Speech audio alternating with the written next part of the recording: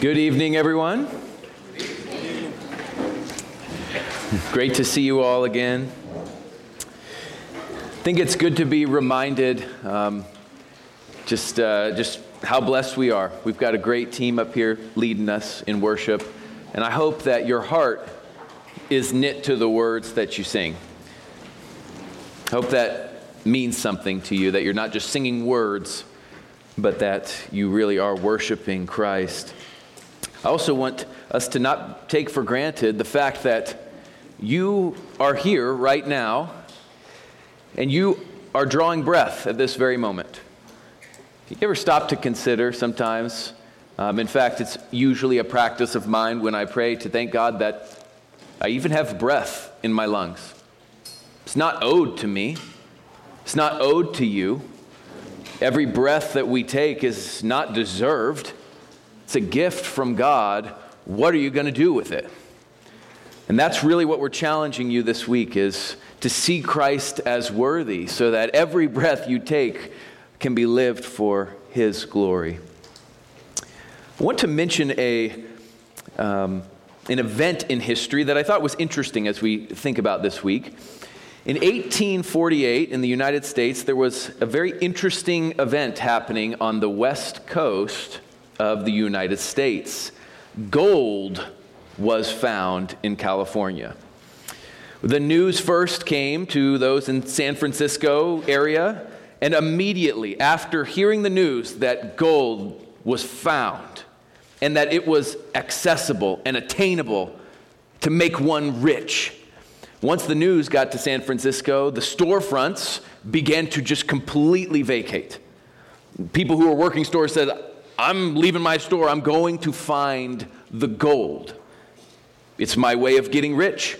Who cares if my store goes under? If I find gold, I am rich. News started to spread to nearby islands such as Hawaii, even some other places, some states like Oregon, other countries like Mexico began to hear of this, even China as well. And the news began to spread, and people began to go after this gold because gold promised wealth, and wealth promised happiness. They left everything. Even, in fact, in the United States, there was an article published on the East Coast comparing the streams, like we have a stream here, comparing the streams of the East Coast to the West Coast, and they said this: our streams have minnows, but their streams are paved with gold. And this was setting the idea of, you need to go now, go find this gold. This led to masses of people taking out loans just to support their trip across country to find the gold. They mortgaged their houses, they sold everything they could to just afford the trip to maybe find the gold. And some found gold. Many did not. In fact, many died even in the pursuit of the gold. They died on the way. They worked tirelessly looking for this gold in freezing streams. They died of disease. They were malnourished. And yes, some became rich, but many did not. Many died. In fact, this promise of gold was no guarantee. Even for those who had gold, it didn't equate to happiness. It was interesting, though, how when this happened, when news happens in the world of something that is worthy of your affection and your pursuit happens, everybody drops what they're doing and they want to go after it. And this was for simple gold that perishes. And it got me thinking about those who see Christ as worthy. And Christ is infinitely greater than gold. What I mean by that is in many, many senses of the word. For one, God created gold. So better, of course. But remember, the promise of gold can be symbolic of the promise of anything in this world. It promises you something it can't deliver because it's not God. Christ, though, always delivers. There's never been a person who has said Christ is worthy and believed that in their hearts that has been disappointed. Never. And there never will be. That doesn't mean there are moments where we are tempted to not think he's valuable, but it does mean those who see him as worthy will never be disappointed. And I was thinking about that. When you see Christ as worthy, that's our goal, that you would see him as worthy and that you would drop everything. Every other pursuit that you have going on in your life would fall by the wayside for the sake of attaining Christ. This morning we spoke about how specifically you cannot see Christ as worthy until you first see yourself as what? Unworthy. That's pretty significant. That's pretty important. You won't see him as worthy until you see yourself as unworthy and in desperate need. It's pretty interesting. Remember, our theme verse for the week is this, Revelation 5:9. They sang a new song saying, "Worthy are you to take the book and to break its seals. For you were," what? Slain. And purchased for God with your blood men from every tribe and tongue and people and nation. The worthiness of Christ is directly linked to the cross. We've sang about it tonight. If you think you see Christ without seeing his work on the cross, you have not seen Christ. If you think you believe in Christ, but you do not know his work on the cross, you are not in Christ. Because it is only by the work of the cross that you can be saved. So, you might be wondering in your heart this week, and even now, is Christ really worthy? Is he really worthy of following? Is he really worthy of laying aside the other pursuits that I have? Is he really worth giving up all of my sin? I can see how he might be worthy of giving up some of my sin, but is he really worthy of that? Is he worthy of all of my thoughts, all of my actions, all of my worship, all of my time? Is he worthy? And we talked about earlier, he is, whether you believe that or not. And it says, he's worthy, for he was slain. In order to understand why he is worthy, you must see where he was slain and why he was slain.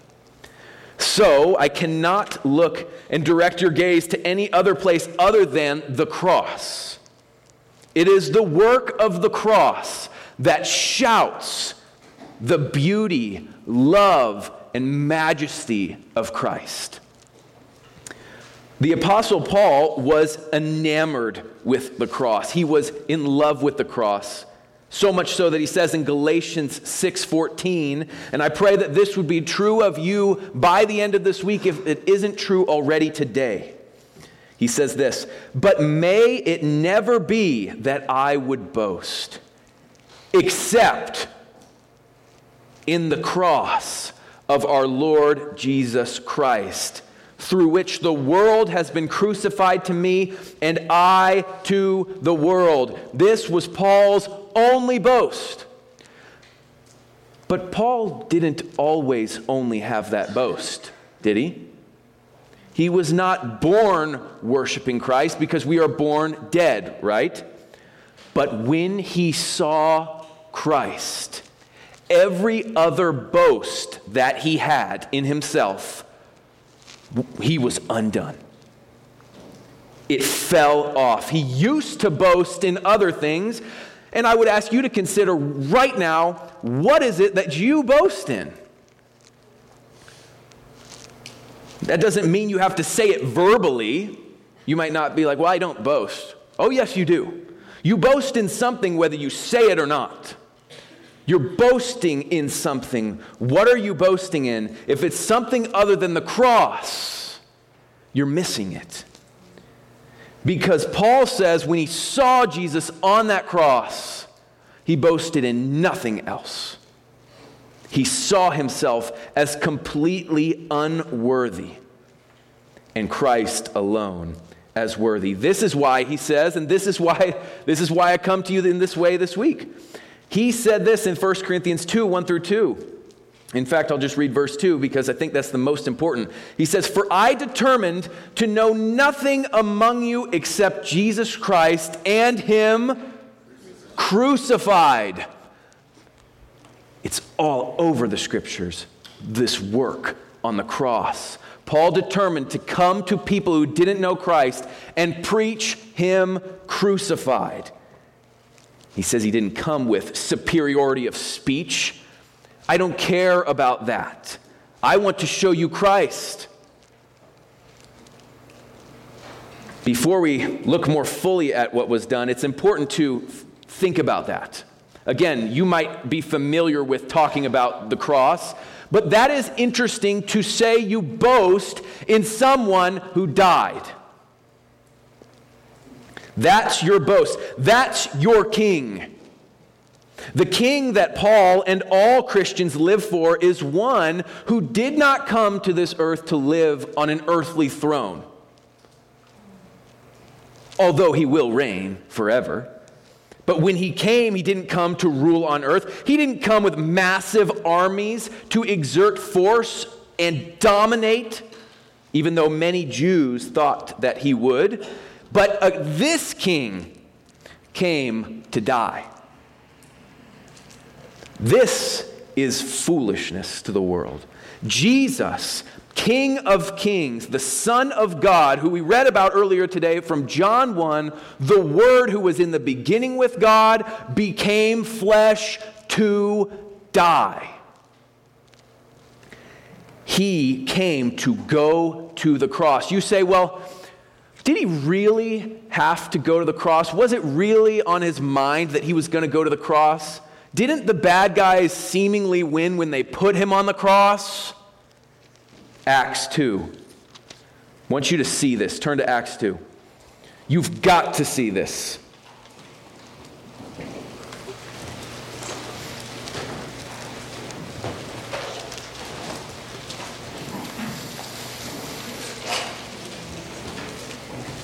Acts 2, verse 22 through 24, we'll read to start. This is Peter preaching a sermon talking about Jesus. It says this, "Men of Israel, listen to these words.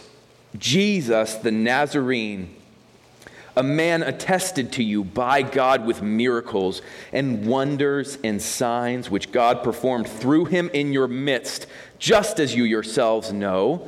This man, delivered over by the predetermined plan and foreknowledge of God." I want to stop there for a second. Remember, this morning we read about the fall.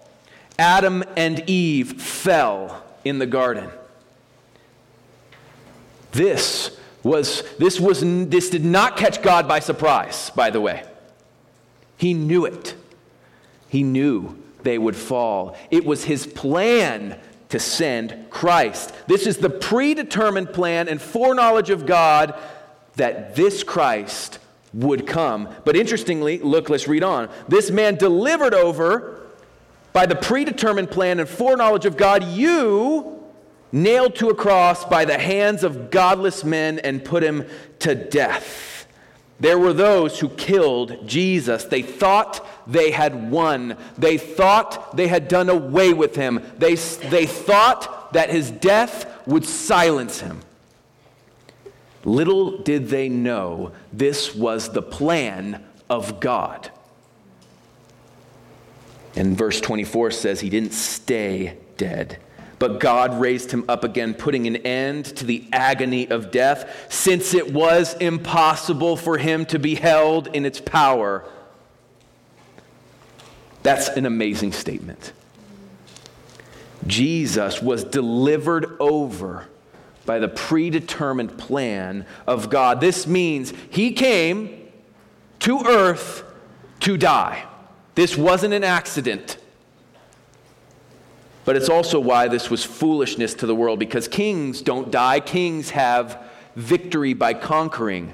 But this king would also have victory by conquering, but it would require a cost that no one could pay. Only he could pay. In fact, I think the cross is so important to the Scriptures that if you remove the story of the cross from the Scriptures, you may as well throw it out. You throw it out.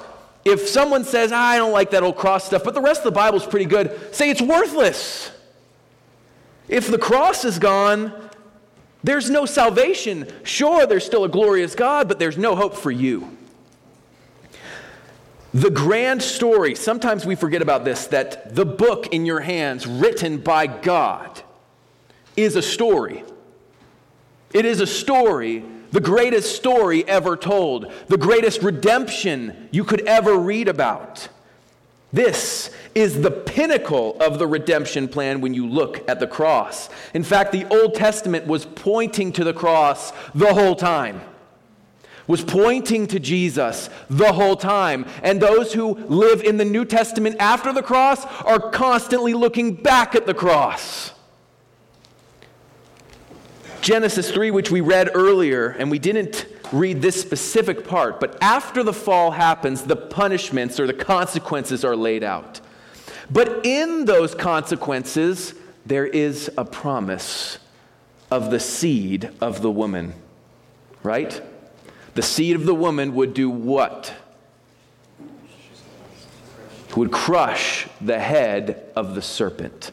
Though the serpent may wound the seed of the woman will crush the head of the serpent. In fact, from Genesis 3, I really want you to get this picture because on the cross, this is solved. You remember in the beginning, they were placed, Adam and Eve, in the Garden of Eden, perfect fellowship with God, walking with God. They had life, right? When they left, they would die. But at the end of chapter 3, there's an interesting thing that happens. In Genesis 3, verse 24, it says, So he drove the man out, and at the east of the Garden of Eden, he stationed the cherubim and the flaming sword, which turned every direction to guard the way to the tree of life. When Adam and Eve left the garden, there was placed the cherubim and a flaming sword to guard the way to the tree of life. In other words, it was saying this: you're not getting back in. The way to life is shut. You cannot attain it. As we go on, though, we read about the one who will make a way. In fact, this seed of the woman is the very basic form of the gospel that we see, even in seed form, predicting one that would come to crush the serpent. That points to Christ. A few chapters later, we get to a promise to Abraham that says this: Abraham, in you, in your seed, all the nations will be blessed, pointing to one who would come to be a source of blessing upon the nations. We fast forward a little bit into Exodus. You know, during the plagues, right?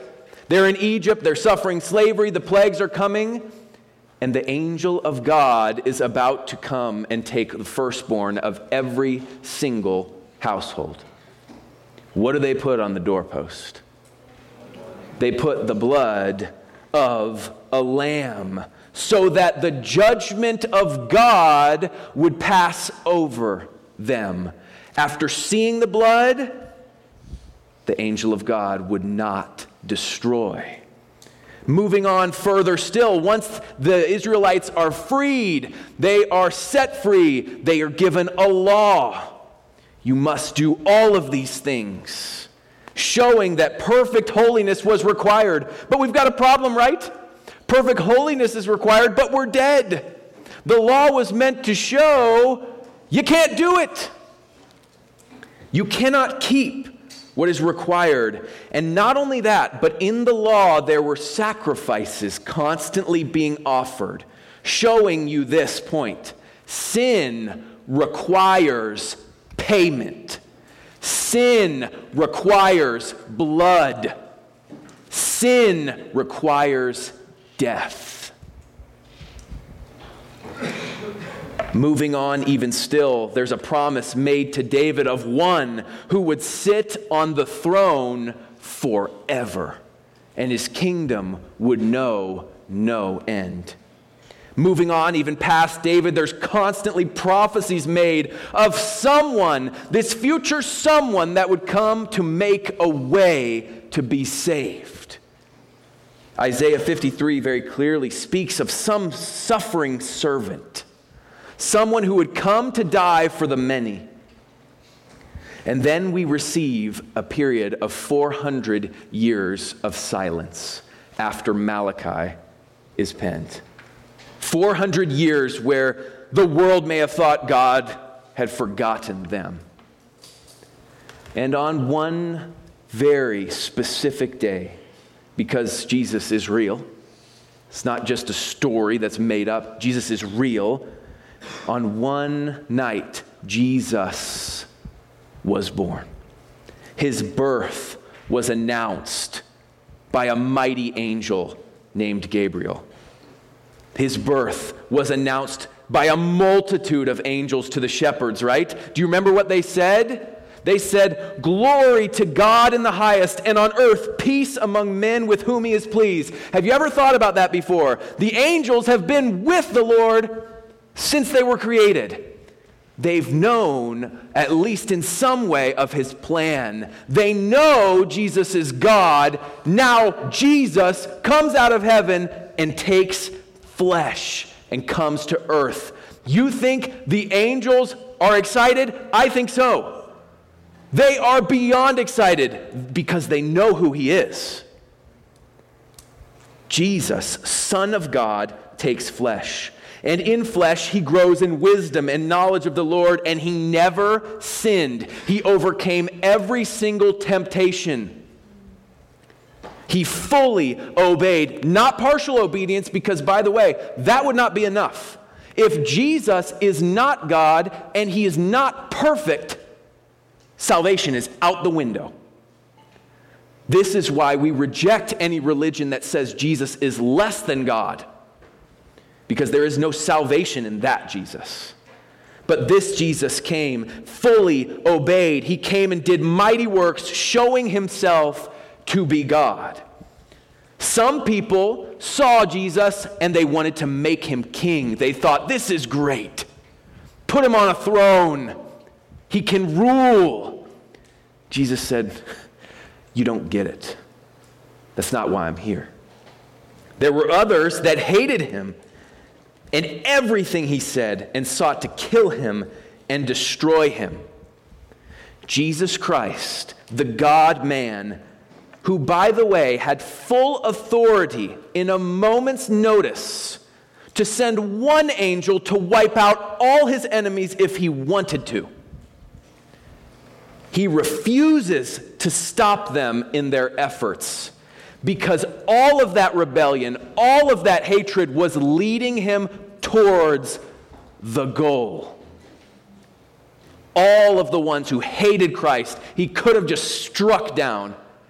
But he said, no, they're going to put me right where I need to be. They're going to put me on the cross. Jesus, the God-man, is betrayed. He's arrested. He's falsely accused. There's even a wicked sinner named Barabbas that is released instead of him. This is nonsense. This is crazy. Everybody clearly can see he's innocent. He's condemned by the people that he came to save. And he's not condemned just to any death. These Jews couldn't put someone on the cross. These Jews had to get the Romans involved because they wanted him to suffer. They wanted him to die in the most cursed way, Because you know what their law said about those who hang on a tree? You're cursed. Those who hang on a tree have a symbol on them. It's like a blinking light that says, cursed of God. The Jews thought that of Jesus. They hated him. They wanted him put on the cross so that everyone could see, cursed of God. On the way to this cross, he is spit on, he's mocked, he's beaten with flesh-tearing punishments, and frankly, he's a bloody mess on the way to Calvary's Hill. And when he gets to Calvary, he's not done. The nails are driven through his hands and his feet to fix him permanently on the cross so that he would die. The cross is raised up, and he would face excruciating pain with every single breath that he would take, but that was the light punishment. The bodily turmoil that Jesus took on the cross was light compared to having to pay and handle the wrath of God. In a finite, small amount of time, Jesus would bear the full weight of the wrath of God on the cross. It takes us an eternity to bear that weight.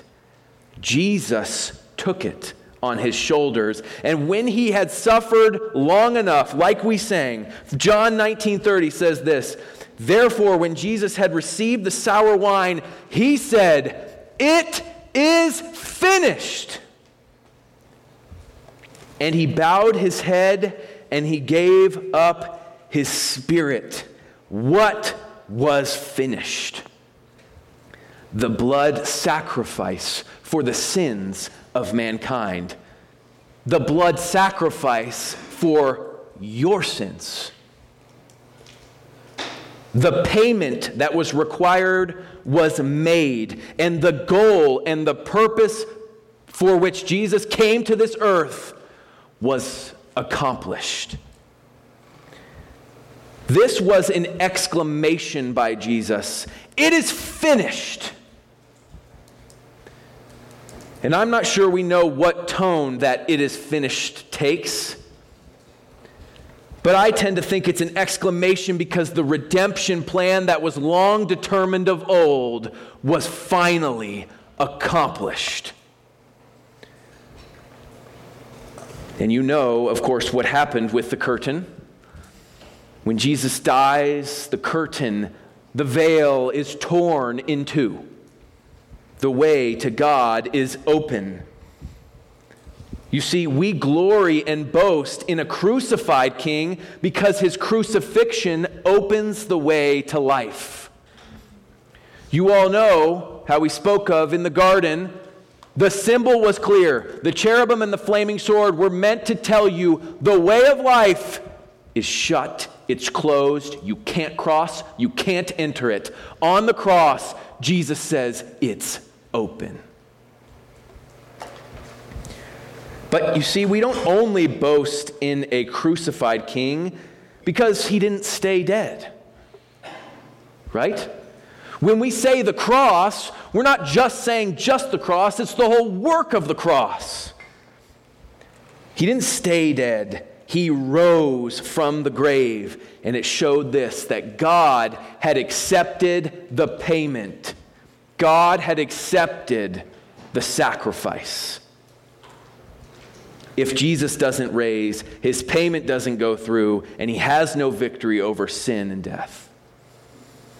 So when we say we boast in this cross, it is this work on the cross, that Jesus would come and die for sinners. Because on the cross, you remember we said the seed of the woman would crush the head of the serpent.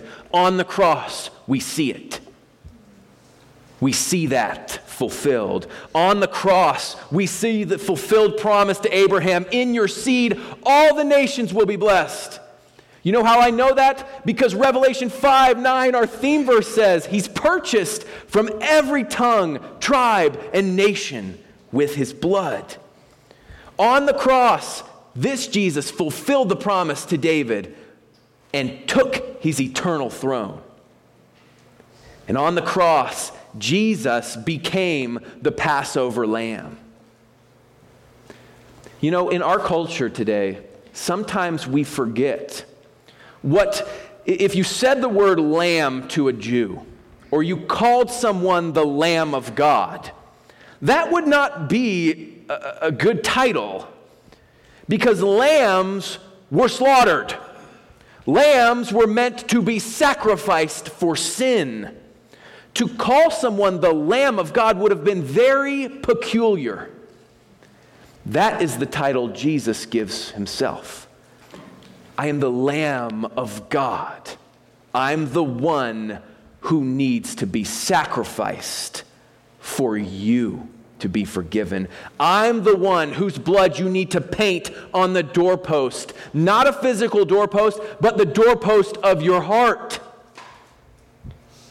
You see, when we all die and Judgment Day comes, the only ones who will escape God's judgment are those who God looks and says, I see the blood. I see the blood. You won't face judgment. He won't be looking for, wow, you did a lot in your life. Wow, you were mostly good.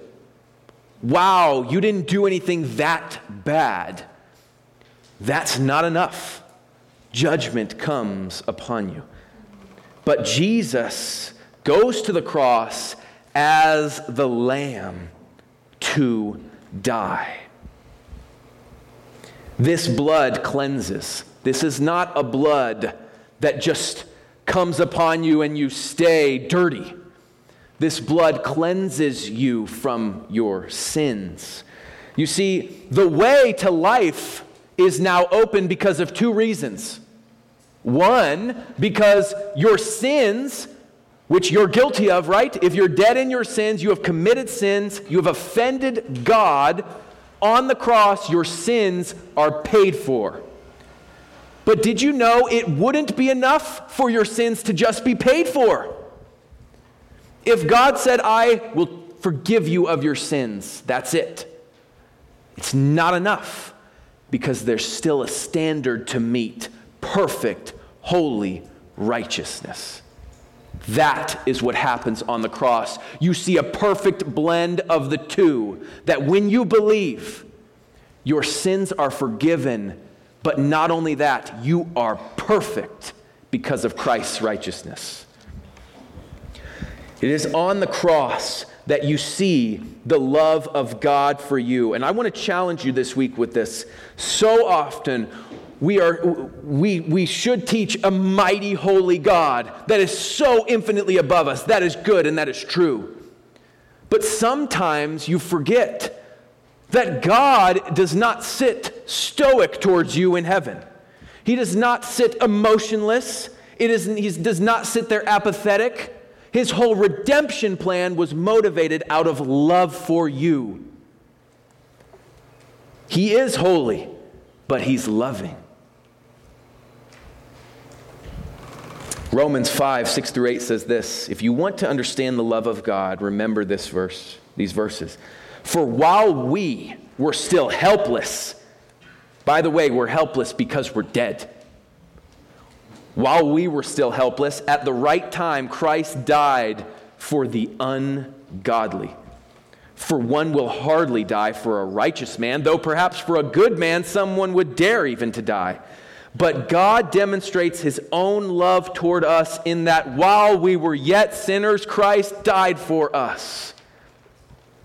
The very people dead and rejecting him, enemies of God, Jesus dies for. You don't think God loves you? You realize he didn't have to do any sort of redemption plan. You could have stayed dead in your sins forever and God would have been totally just and good. God was not obligated to save anyone. You realize that, right? When mankind fell, he could have said, I'm done with you. Have you ever considered that? Consider the angels. When Satan fell, and the demons fell, there is no redemption offered to angels. There's no hope. Sinned, rebelled against God, no hope. But you, God specifically loved you to make a way of redemption, make a way of life. You could never save yourself, but God made a way for you when you did not have to. The interesting thing about this is there's a unique thing that happens on the cross. Because remember, God is holy, right? We've established that. He cannot overlook wrong. There is no such thing as sweeping sins under the rug in God's eyes. He can't do it. It would be against his nature not to punish sin. And you can't purchase your salvation. So how can we be redeemed? How can God be both holy and offer you salvation? He's got to kill his son. It's the only way. There's only one who could be perfect and perfectly pay for sins, and only one who could represent you so that God could be holy in pouring out his wrath upon Jesus, and God could be holy in inviting you into heaven through Jesus Christ, his son. It cost Jesus' life to do it. What must you do? What must you do to be saved? It's not enough to just acknowledge these things. It's not enough to just acknowledge that Jesus did it, that Jesus died. You must look to him in faith, and you will live. You might say, well, wait a minute. How is it that simple? It wasn't simple to purchase salvation. Jesus had to die. But for you, he makes the way very clear. You did none of the work. You simply cling in faith and say, I can't do it. He did, though. I believe. I want you to turn to Numbers chapter 21. I want you to see this.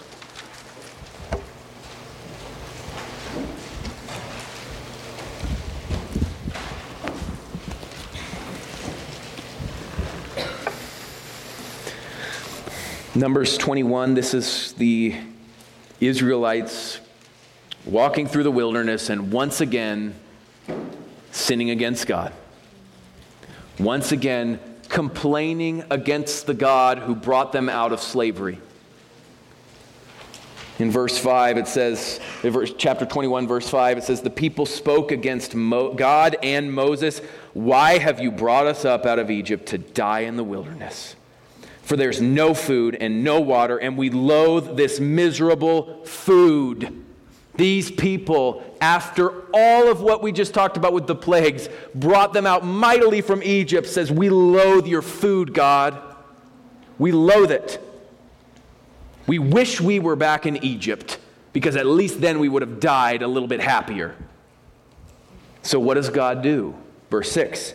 The Lord sent fiery serpents among the people, and they bit the people so that many people of Israel died.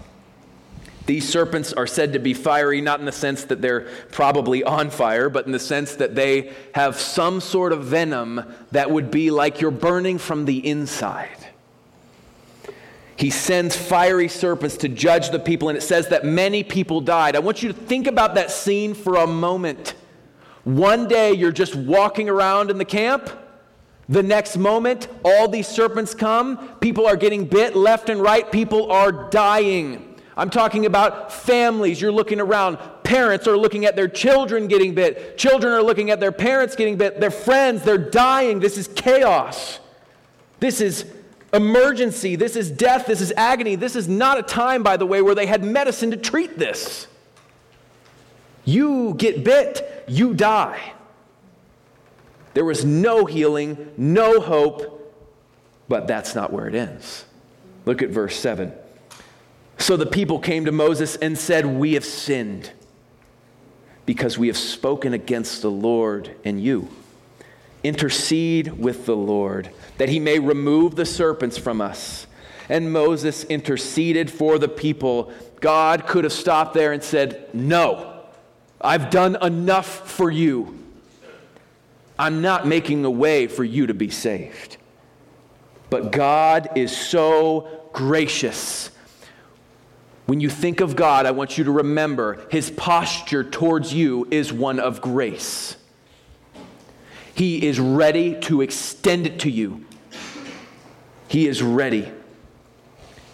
Verse 9 says this, verse 8. Then the Lord said to Moses, instead of refusing, he says this, "Make a fiery serpent and set it on a standard or a pole.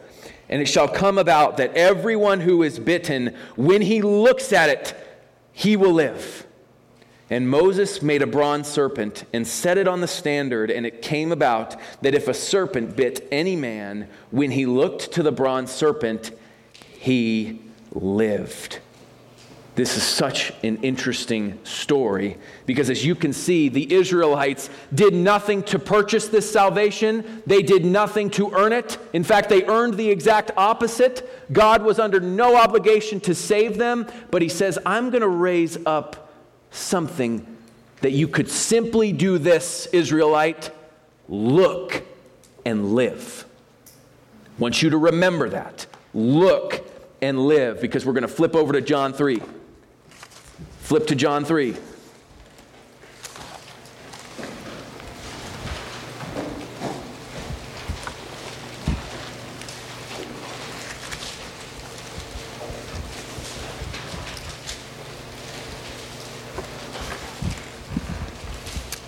John 3, verse 14 and 15. We're going to read in just a moment. A lot of people know John 3:16, but these two verses preceded, and it's interesting because Nicodemus, who's talking to Jesus, is wanting to know, how can I be born again? Little does Nicodemus know he's talking to the one who can save him. And so he says in verse 14, "As Moses lifted up the serpent in the wilderness, even so must the Son of Man be lifted up." Why? So he's just said he's going to be lifted up. We know that to be on the cross. Why would Jesus go to the cross? Why does it matter to you today? Verse 15. "So that whoever believes will in him have eternal life." You see, the bronze serpent in the Old Testament gave them physical life. They just didn't die. But this one, who would be lifted up on the cross, would give eternal life. How do you attain that eternal life? Simply look and live. This is the message of the cross. Have you looked to Jesus on the cross? And I don't just mean contemplating him. I mean looking to him as your only hope. Because you might not think that you've been bit by a serpent that's going to kill you. Oh, you're right. You have been bit by something far worse. Because the fiery serpent only killed physically. You've been bit by sin, which kills eternally. You may not know it, but you're dying on the inside. This is an urgent matter. You must look to Jesus on the cross. Not as a nice option, but as the only option. Have you seen your sin? Have you seen your desperate need? Have you seen and considered this? It's a dangerous thing to bank on tomorrow. It's a dangerous thing to assume that you're going to wake up in the morning. Have you seen Jesus? Because if you have, you will live. And if you refuse to look because you don't see him, as worthy, you will die. This is why Paul says what he says. I can boast in nothing else except the cross of Christ, because he went to the cross for me to do something I could not do for myself. The perfect Son of God. This is interesting to consider, that the world, when they see this, they still look on. And I'm praying, this is why I'm praying this week, that those of you who may see this as foolishness, that the scales would come off. Because you might hear this and think, I don't like this story. The king dies, and we have to believe. I don't want a bloody savior, because I don't need a savior. The cross is offensive to those who do not believe. It's offensive. In fact, Martin Lloyd-Jones says this: if you ever hear preaching on the cross that doesn't offend a lost person, you haven't heard preaching on the cross. Because the cross is foolishness to the lost. They hate it. They reject it. They say foolishness. And I want you to think of this, because we're so far removed from the cross, and thankfully we don't have people being crucified around us all the time for us to see. But you need to remember something. The cross in this day and age, the very cross that, by the way, has become the symbol for Christianity, right? People get it tattooed. People wear necklaces with a cross around. You go into a church, you see on a steeple a cross. You go into a church and you see on the backdrop a cross. You see crosses everywhere. But I want to spin this image at you. Imagine you walked into a random building and there was a massive painting of an electric chair. You walked into a building with people wearing necklaces, having an electric chair wrapped around their neck. Or maybe you walk into the bathroom and you see a painting in there and it's of a guillotine to chop someone's head off. You would think, where am I? Right? Because you would be like, why are these devices of torture and death being proclaimed? Why are these devices being boasted in? This doesn't make any sense. That's the cross. The cross, where people would look at and they would say, if you were on a cross, you were cursed of God. It was the worst death imaginable. And yet, for those who are being saved, for you in this room who are being saved, and I mean who will one day experience the fullness of salvation, but you're saved already, for those of you who are being saved, the cross is not foolishness to you. You see the wisdom and the power of God unto salvation. You boast in that cross, not because of just the cross, but because of Jesus and the work he did on that cross. Don't be surprised that the cross is offensive to some, but for you, do you see it as beautiful? Do you see the cross as your only hope? Those who want to come to Christ outside of the cross cannot get in. We love the cross. We love this story. We love this story because this is the story whereby you are saved. Do you see it? Do you see it? Do you see Jesus on that cross coming to die for you? You might not think, well, he couldn't have possibly had me in mind. I think he had every single one of his elect in mind. Every moment he knew, I'm going to the cross to purchase for myself a people. I've got to die to do it. There was no other way. Revelation 5, again, it's our theme verse. Worthy are you, Jesus, to take the book and to break its seals, for you were slain. Christ is worthy because of who he is, yes, but because of what he has done. He is worthy of all of your praise. He is worthy of all of your life. He is worthy of all of your glory because of what he has done for you. You didn't deserve it either. But guess what? We're all in the same boat in that. I don't deserve it, you don't deserve it, but Christ freely offers it. He has slayed his Son in your place. You know, Isaiah 53 speaks on that. It's the will of God to crush him. I can't even partially wrap my mind around that. Wouldn't imagine sacrificing any of my children for you. And I love you guys, but I can't fathom that. Especially people who I don't even like. That's the message of the gospel. It's unconditional love.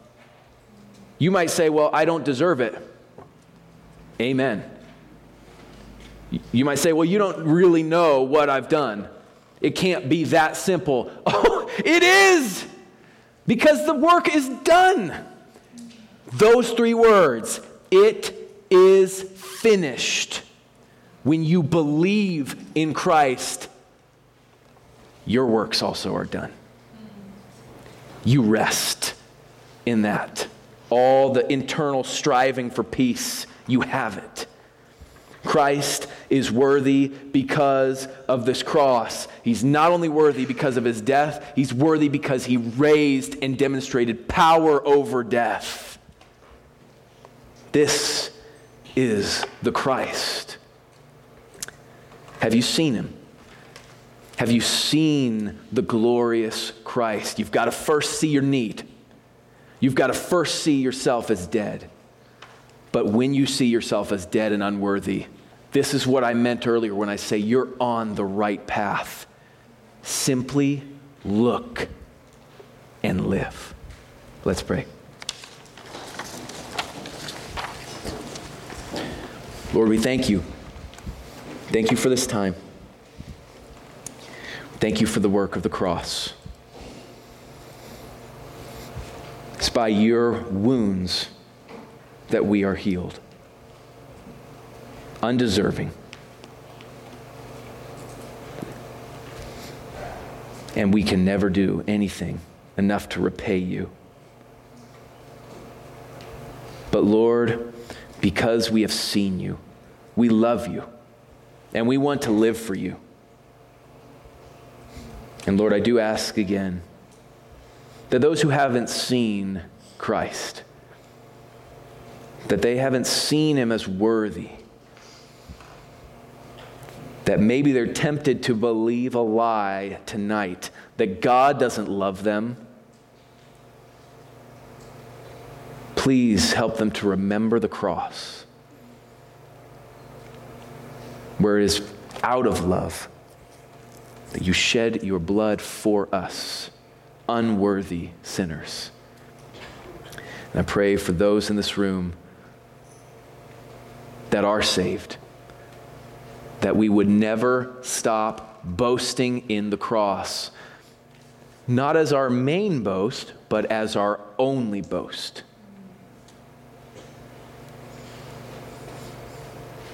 Please move among us, Lord. We need your Spirit. Without it, we are hopeless. We've got no power. But your word has power. So, Lord, I do pray that you would move, and I expect you to move, not because you owe it to us, but because you move through the preaching and teaching of your word, and specifically your Son magnified. So I pray in the small group hour ahead that you would bless the conversation, bless the time just journaling.